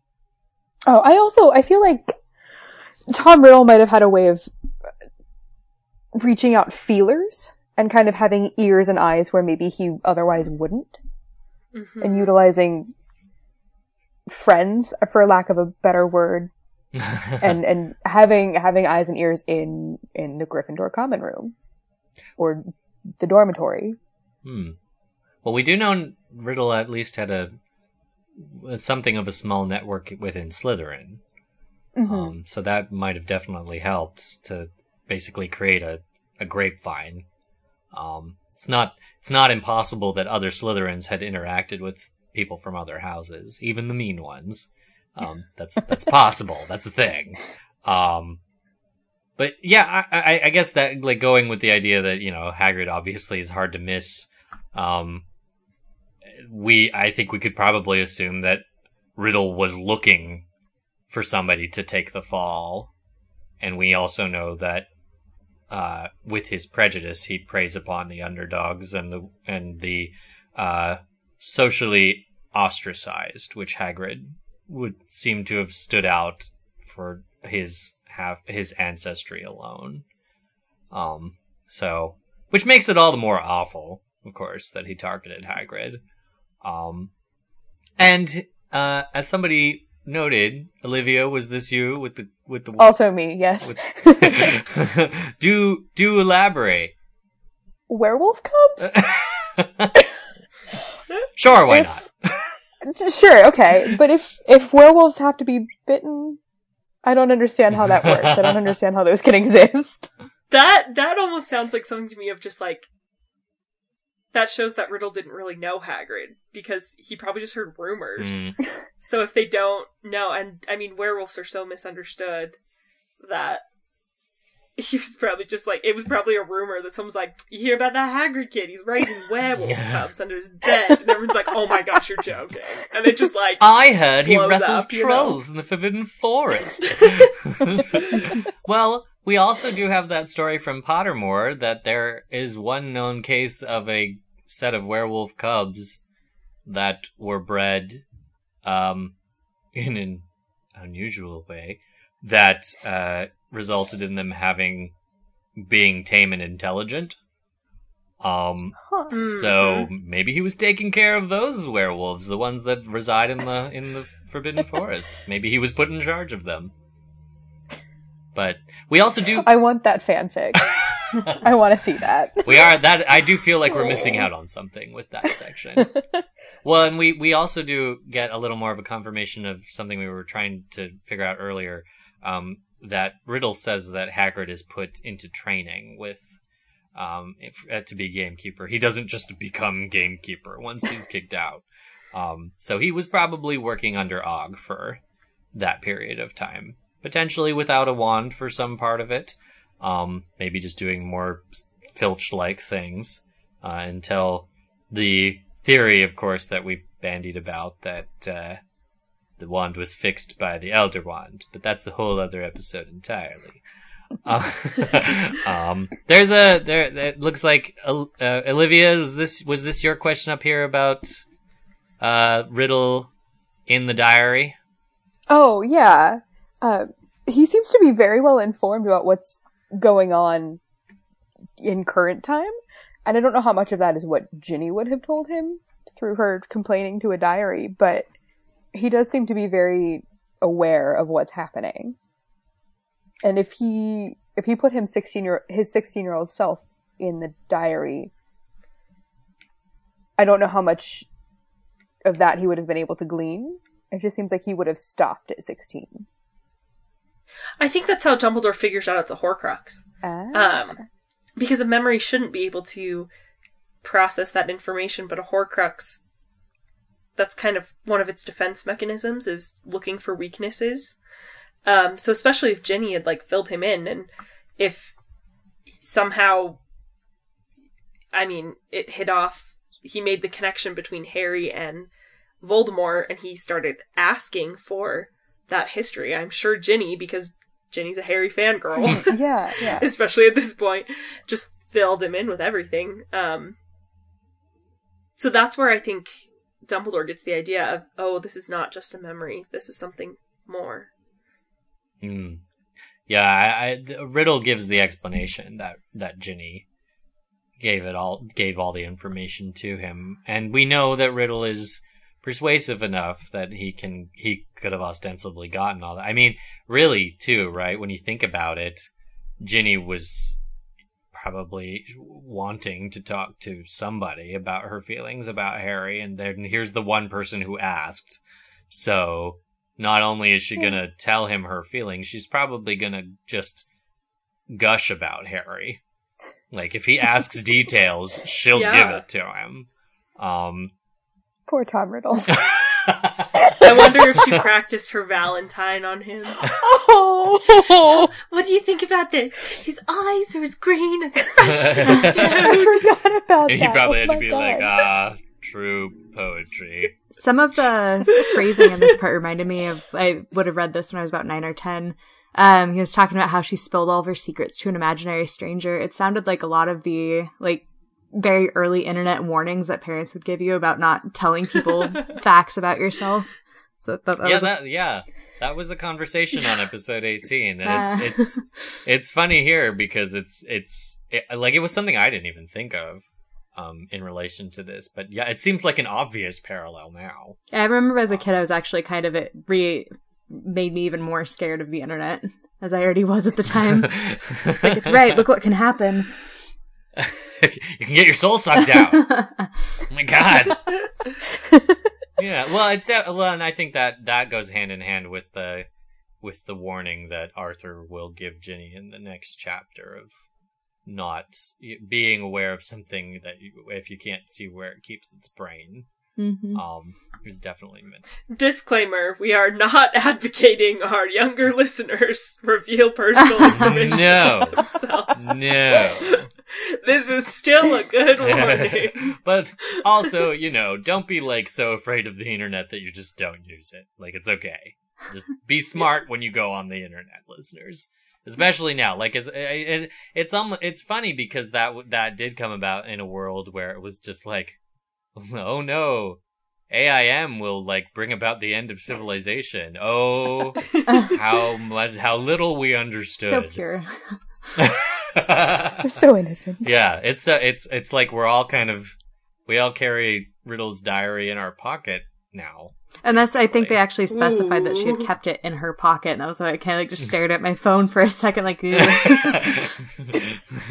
what are you doing? Don't you dare have a piece of somebody's soul in you.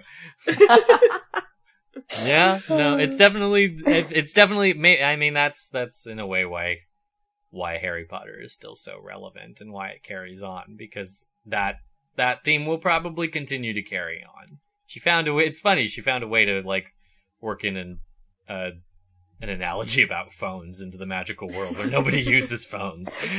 So, yeah, no, it's, and we've been, speaking of Ginny's relationship with this diary, I see we have some points here about Ginny, which is great because, yeah, we don't talk about her. Yeah, here's my awesome. Ginny Thor cup. I haven't gotten to do this in a while. I smash it on the floor and I scream, another! Because I did, honestly, when I was reading through this, I was just like, dang, Ginny's so boring in this chapter. Like, she wakes up and she's like, no, where am I? Oh my god! And then that's like all she does. I might get expelled. I'm gonna get expelled! And it is interesting because she doesn't really have, this is kind of her big moment.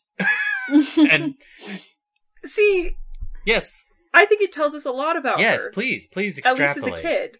And then if we compare that to her in later books, when Harry starts, paying attention to her again, it's interesting to kind of see her character development, because we very much get her, and a lot of people, too, especially in the later books, are like, oh, Ginny's such a Mary Sue. Like, she's perfect at everything. But I think if we compare that later Ginny to this Ginny, and you kind of start, you kind of have to fill in a few things, but, because she's, like, terrified. She's terrified of what she's done. She thinks she's going to get kicked out of school, which is all she's ever wanted to go to. Like, she's wanted to go to Hogwarts since Bill went. And so it's very interesting to see, like, this, like, development. She's almost Hermione-esque. Like, that was Hermione's greatest fear in Prisoner, too. Or not in Prisoner, sorry, in Sorcerer's Stone. Was that she'd get expelled, right? That she'd get kicked out of school. And so, but then later we kind of see her, she's gained this, like, almost more quiet confidence by the time Harry starts paying attention to her again. So this kind of, like, she feels settled in who she is and where she is, and she's more comfortable with that. Whereas here, she was so worried that everything she wanted to be was going to get taken away from her, because she let out too much. And so it's very interesting. I feel like you've opened up, like, a whole door, like a whole Dumbledore, like, where we could totally use Ginny's moment here to actually explore, like, male privilege. Because the funny thing is, like, Harry and Ron have no concerns about being expelled. Like, and when, like, they're just like, it's fine. We just saved the school. It's cool.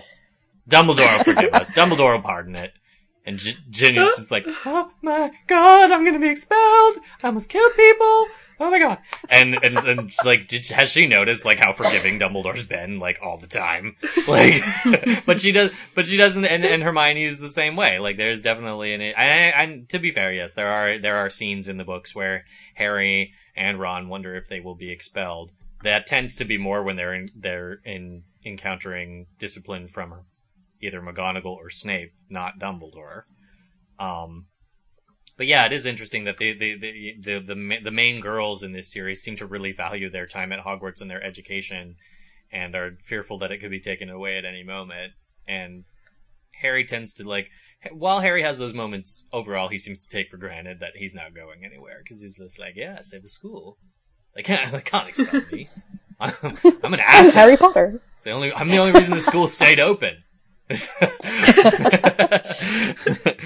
No, that's that one. The other interesting thing that you could pair with that concept is that I think that's why I feel let down by what happens to Ginny's character constantly through the book, and I feel like it is just as prominent in here as it is in any of the books, if not more so. Her character is really fleshed out, not by herself, but by everyone else. Yeah. She is explained in full. Like, I feel like the funny thing about Ginny being the solution to the whodunit is you realize that we don't know Ginny. And the person who fully reveals her is Riddle. And up to that point, it really is her family that shapes her to Harry. Ron is the one who tends to relay the most information about her to Harry. And then here we go, we get this huge information dump about her from Riddle. And that seems to continue on. You know, eventually we get some more info dumps from Hermione about Ginny. She never, it takes her a long time to be just like, hi, hey, here I am. Let me talk about myself for a little bit. Which I think, like you said, Allison, you kind of cited her change in book 5, where she actually is just like, I'm going to talk about me for a while, and nobody else will. And I think that kind of speaks to, like, her insecurities. Mm-hmm. And I mean, we even get that dark moment in Order of the Phoenix where she, like, they're talking about Harry being afraid he's being possessed, and she's like, did ya ask the one person who's been through that? And he's like, I forgot. And she's like, yeah, idiot. Like, lucky you. How nice it must be. Like, I think you kind of see that trauma that shapes her in a lot of ways. That kind of comes from this moment in this book. I think that's my one relief about how she's used in this story, is that it does come back to help shape Harry's journey in Order of the Phoenix, and that she finds a way to use her personal experience to be a part of the story. Yeah. Does take a few books, but it's nice. I am glad that this moment is extrapolated on and not just left as like, yep, Ginny had this super traumatic experience and then she went back to school and she was fine. The end. Because this is an extreme thing she went through, and nobody really even asks if she's okay. Harry doesn't even do anything to comfort her when he. Well, Harry's not very good at comforting. No, he's awful. I think the only other thing really worth... I mean, we've kind of extrapolated at length about where the heck is Gryffindor's sword hanging out when it just falls out of the hat. I don't know unless anybody has any more theories about where it could be other than, the Nether. Just floating in space. Well, and we know that ostensibly wherever it is, it will just be pulled through the hat when somebody wearing it needs it, who's a true Gryffindor. I.e. Neville, because of course in Deathly Hallows, we don't get the confirmation that Griphook is dead, and that the sword just dematerializes from his hand, like the movie. For all we know, the sword was just pulled out of Griphook's hand when Neville needed it.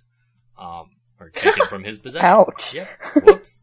So, I don't really have more to say about the sword, and the other thing I don't really have much more to say on is Gilderoy Lockhart. That guy gets what he deserves. Yep. Oh, actually. Can we I talk think about? we're all agreed on that. Can we just talk about how cool Ron seems with that? Ron is just like, Yeah. la-di-da, this guy over here, twiddling away with no memory, and is hanging out. To be fair, he did try to wipe their memories just a few hours ago. Fair enough. And Ron is kind of the type to hold a bit of a grudge, so... That and Ron, not only all of that, but on top of that, Gilderoy tried to use Ron's wand to do it. Yeah. Like a jerk. Yeah. No, that's what he gets. Gilderoy may be the biggest receiver of poetic justice in the entire series. Well, and Ron's the one, too, who had to, live forever with his mother, who just seemed to worship Gilderoy, so to have him kind of get his revenge on it. Look, Mom. It's probably a nice little told you so for Hermione, too, later.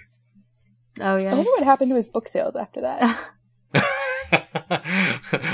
Well, if we go by the movieism that he wrote a book called Who Am I? And then I always, I've been rereading, I'm on Order of the Phoenix when they're cleaning out the Grimmauld House, and I always wish that there were a part where they would reference, Mrs. Weasley still using one of his books, well, it's still true, as, a guide to how to get rid of all the pests. Oh, does she? She does, doesn't she? Maybe I missed it.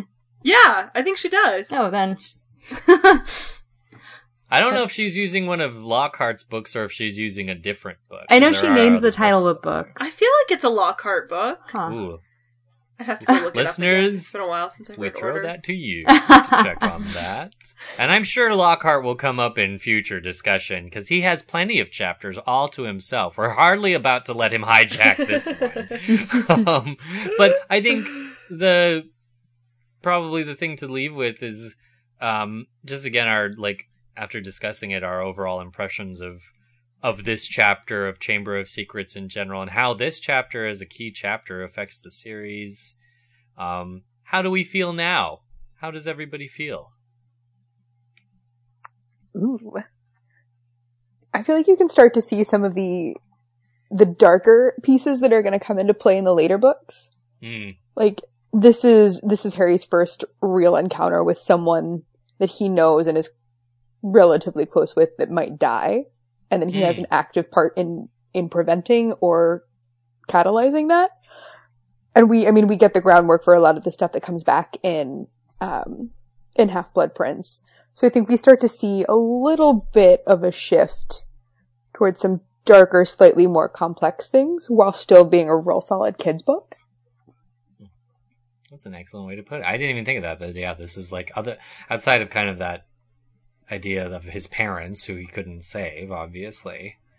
This is the first time a friend of his is in so much mortal peril that they are actually, like Hermione and Ron, of course, were in danger during the third floor corridor sequence, but not directly from Voldemort. Yeah, and they were all there and in it together. And yes. Ginny was there a was bit never unwitting. any doubt for Harry that they would all make it out of that. Yeah, absolutely. This is the first time that, yeah, like you said, somebody that Harry actually knows pretty well, moderately well, is actually He's related to someone he knows. Yes, well. somebody he cares about. And kind of like the innocent too, like not someone who's chosen to go into danger like they did in Sorcerer's Stone. Ginny didn't ask for this. Yeah, I still kind of can't. It's funny just because I've never read this chapter out of context of the rest of the book. This is the first time I've done that. This will be that part of that new weird experience with Alohomora with these revisits. But it really did kind of. I guess it kind of struck me the just how there's something about the tone of this chapter, and I feel like that carries through to the first 2 or 3 books. Just how far the books grew. I guess I forget how far they grew sometimes, because this chapter, again, it seems so surreal and silly when you line up all of the pieces, and you're just like, wow, this is weird. This is almost kind of a drug trip. And like, what is going on here? Like, it's just so funny and weird and odd and a little, and not as perhaps. You know, the funny thing about Harry Potter to say is that it's grounded in reality, but in many ways it is. I think a lot of the reasons that the series is praised is because it sets limitations upon its magic. And while I think there's definitely a lot of rule building here going on that's going to be important later, you know, we're fighting a giant snake that's been in a chamber for 1,000 years. And a hat vomits up a sword, and there's a singing phoenix, and you're just like, well, oh, okay, and it's over. Like, I think part of that is the movie that shaped a lot of that for me, because this sequence is so long in the movie. It just keeps going, and it's so quick in the book. It's just funny, I guess, that to look at it again this way, just out of context. It really, while this chapter is so integral and important for Half-Blood, I guess I can see the reasons why the fandom is just like, remember that crazy book where Harry fought a giant snake for 2 seconds? Like, so.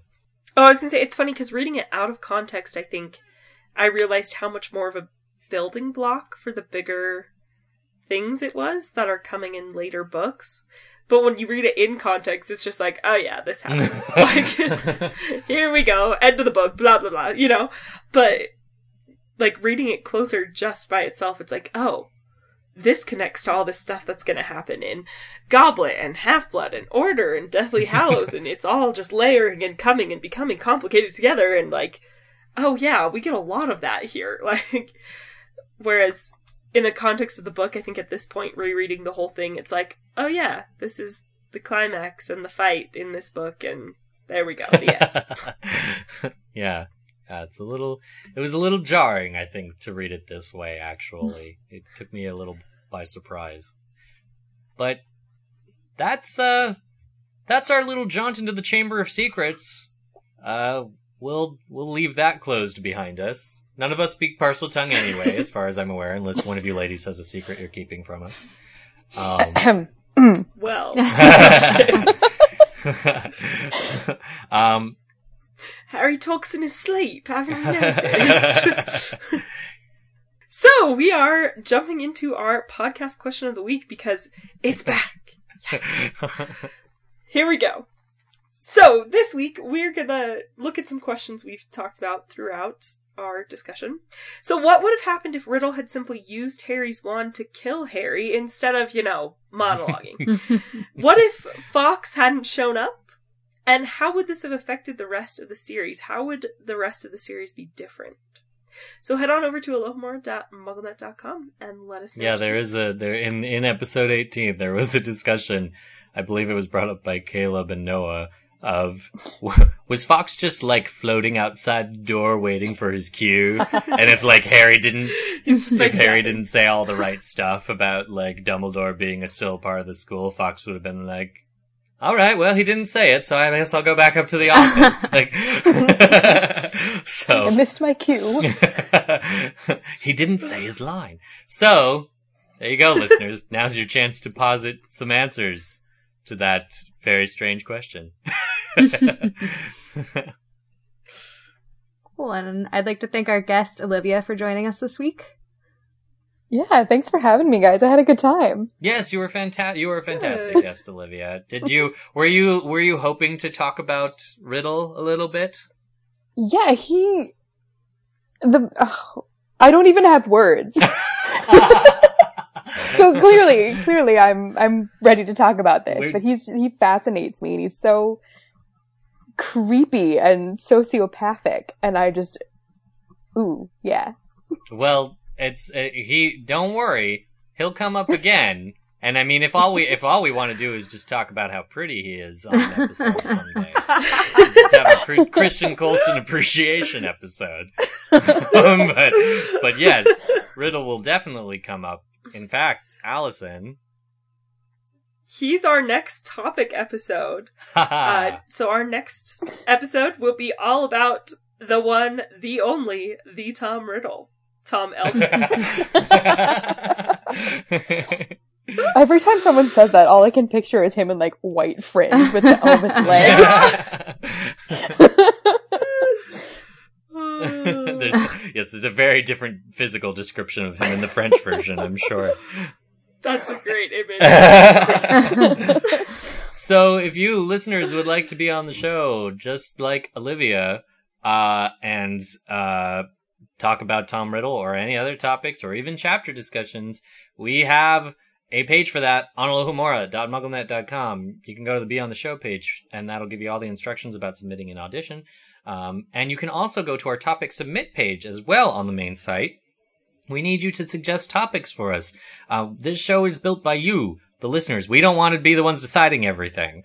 We want you guys to structure this show and this discussion as we move forward. And as you know, with this new format, we are doing every other episode will be topic discussion and every other episode will be chapter discussion. And with that said, we're also looking for you guys to suggest chapters that you want us to talk about.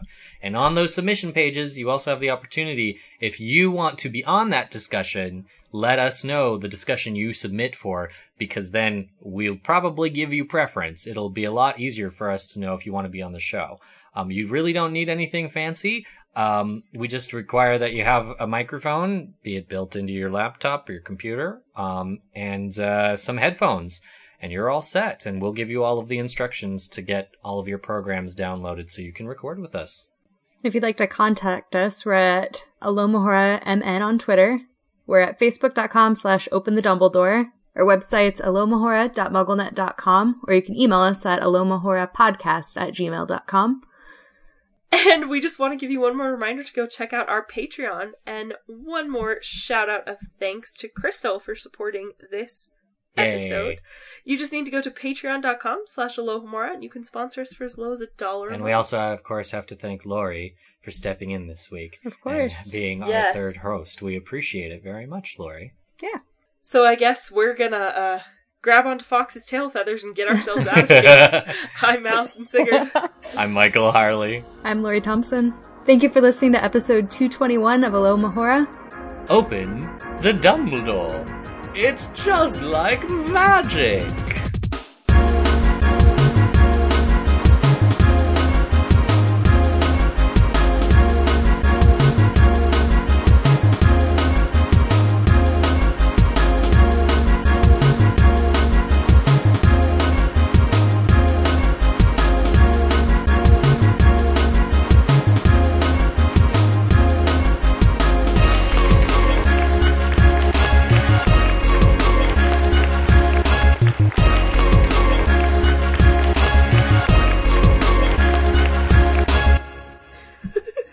Yep, he got away with it. He took the episode.